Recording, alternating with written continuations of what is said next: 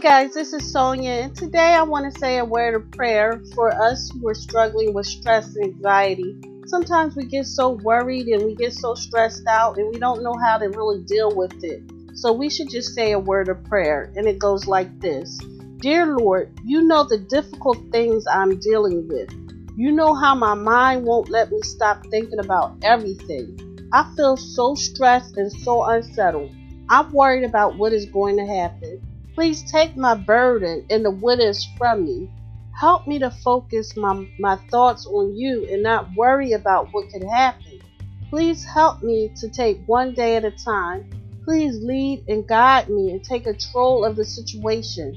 Please give me your wisdom and fill me with your peace. In the name of Jesus, I ask these things. Amen.